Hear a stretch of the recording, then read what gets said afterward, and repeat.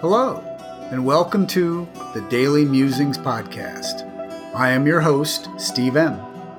I will be reading the daily reflection from the books Beyond Belief, Daily Musings for a 12-Step Life by Joe C., and published by Rebellion Dogs Publishing, and 365 Tao by Deng Ming Dao, published by Harper One. To be clear, I have not received permission from either publisher to reproduce this content in any form. It is strictly intended for my personal use and the enjoyment of my family and a few close friends. I hope you enjoy today's Daily Musings.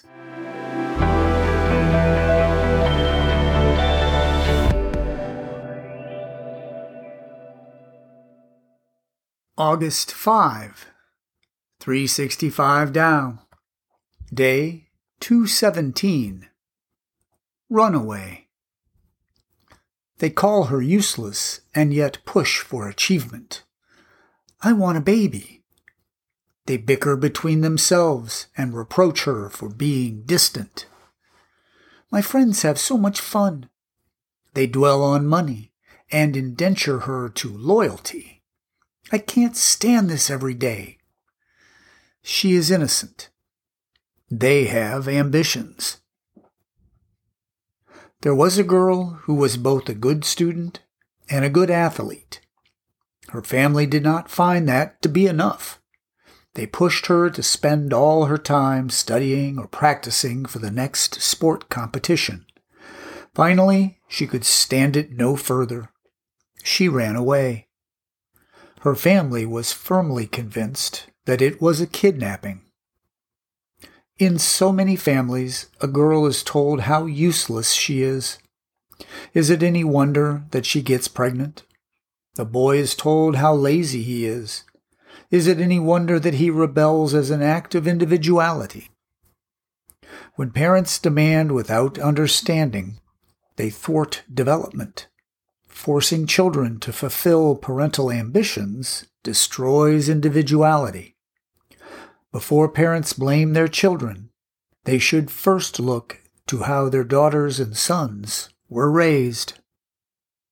Day 217.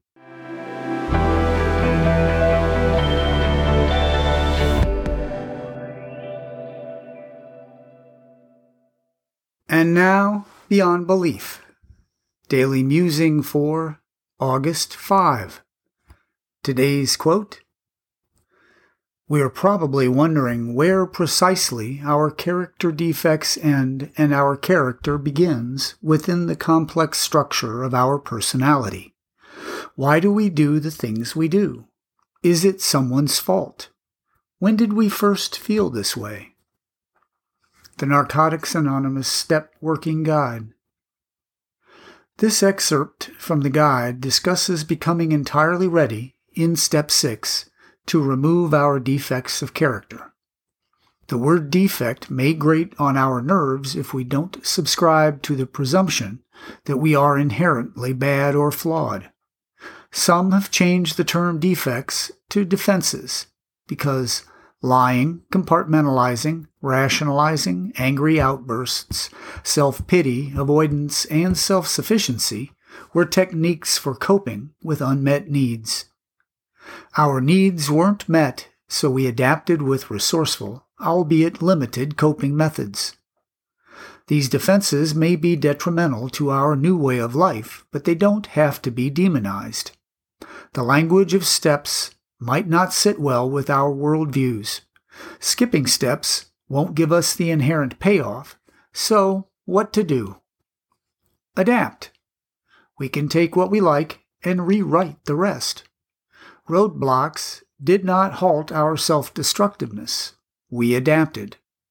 The same creativity we applied during our acting out days can be applied to personalizing our programs.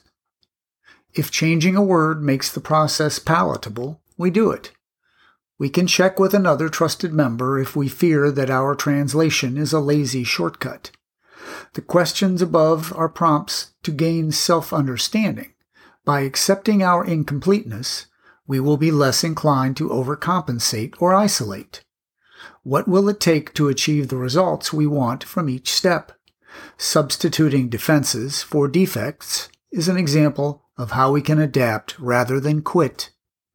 Like modernizing or customizing the literature we read, anything we need to do to speak these steps in our language is fair game. If the word God offends, we replace it with the great outdoors, a group of drunks, or good orderly direction. The word God won't mind. What roadblocks are holding me back right now?